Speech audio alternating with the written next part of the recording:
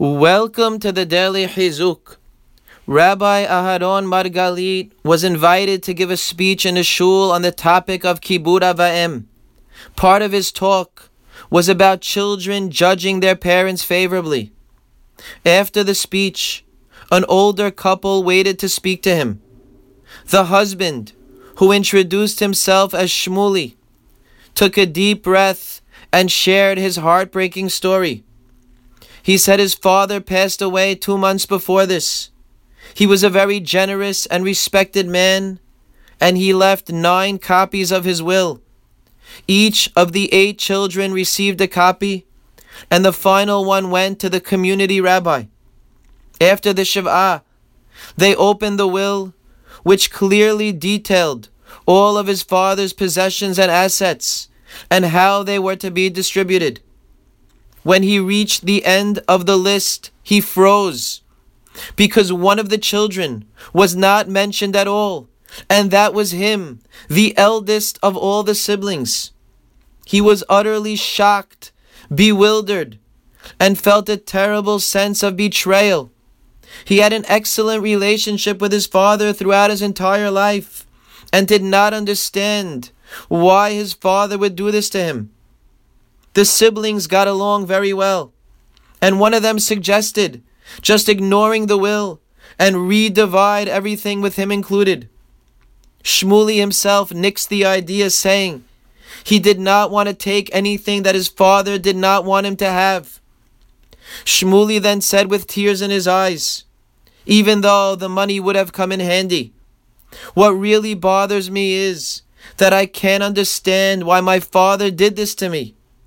Since that awful day when we read the will, I can't eat, I can't sleep, I could barely function because of all the horrible thoughts swirling through my mind.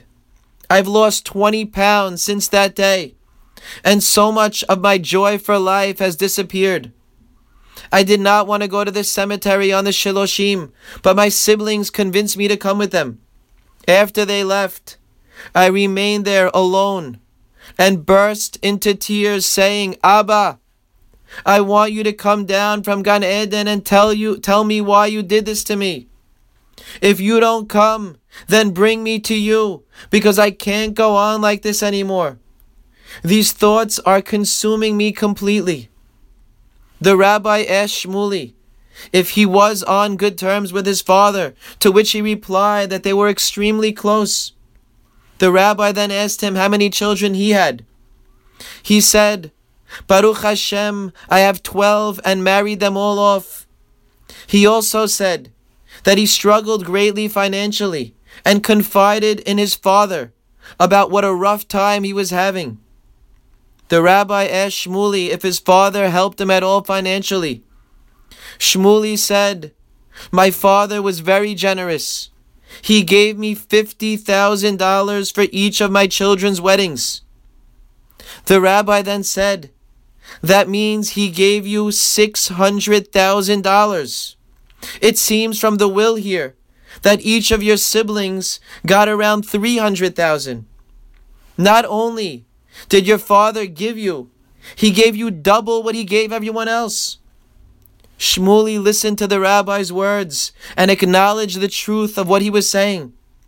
He then embraced the rabbi and said, I have no words to thank you.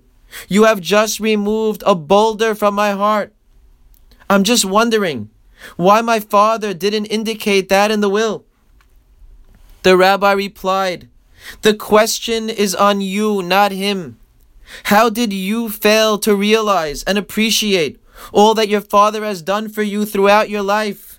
He gave you double what he gave your siblings, and I assume he didn't believe that you could ever forget such a thing so quickly.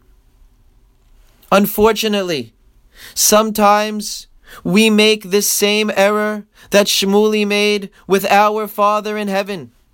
We get so upset, wondering why Hashem isn't giving us what we want, and we feel so justified, especially when we see others getting it. But we fail to realize that Hashem has blessed us in so many ways, perhaps even double the people that we are envying. We may not understand what true blessing is until it's pointed out to us. But at the very least, we should never doubt that Hashem is always giving us the way that a father should. Have a great day.